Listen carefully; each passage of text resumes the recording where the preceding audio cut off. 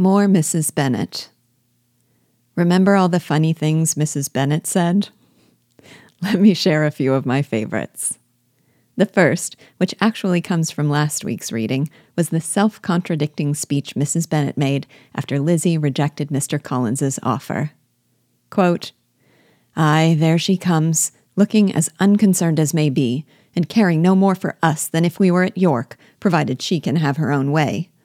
I told you in the library, you know, that I should never speak to you again, and you will find me as good as my word.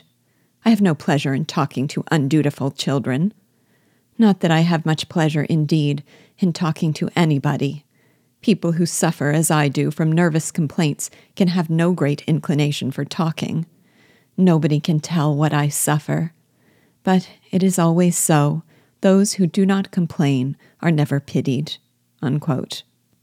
The length at which she talks of her disinclination for talking, the bitterness of her complaints about being given no pity because she does not complain, and her scorn for Lizzie stubbornly insisting on having her own way rather than yielding to the way on which Mrs. Bennet stubbornly insists, were all hysterical expressions of hypocrisy.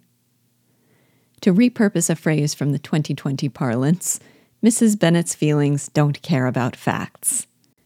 There need not be any sense to her nervous ramblings. They need only express all the ways she feels the world is against her.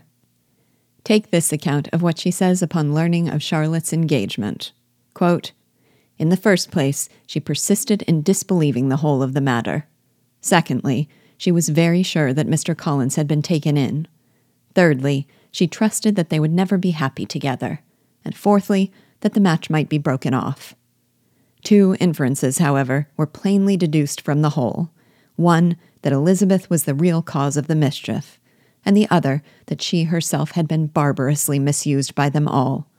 And on these 2 points she principally dwelt during the rest of the day." Unquote. Let me see if I got that straight. The story is false, except it is true, and Mr. Collins was taken in. So they will surely marry and live unhappily, but they might not marry at all. And in summary, it's all Lizzie's fault, and Mrs. Bennet has, as always, been barbarously misused. And then there was her rant to Mrs. Gardiner about her daughter's missed marriage opportunities. Recall that this is the same woman who did everything she could to undermine the desirability of the Lucas girls in the eyes of Mr. Bingley, saying, for example, "It is a pity they are not more handsome." And yet, when Charlotte accepts an offer her own daughter declined, she says, "The consequence of it is that Lady Lucas will have a daughter married before I have, and that the Longbourn estate is just as much entailed as ever. The Lucases are very artful people indeed, sister. They are all for what they can get. I am sorry to say it of them, but so it is. It makes me very nervous and poorly to be thwarted so in my own family, and to have neighbors who think of themselves before anybody else." But the line that made me laugh the most was the last one, which reveals in its frivolousness just how deep Mrs. Bennet's feelings run. She says, quote, "However, your coming just at this time is the greatest of comforts, and I am very glad to hear what you tell us of long sleeves." Unquote.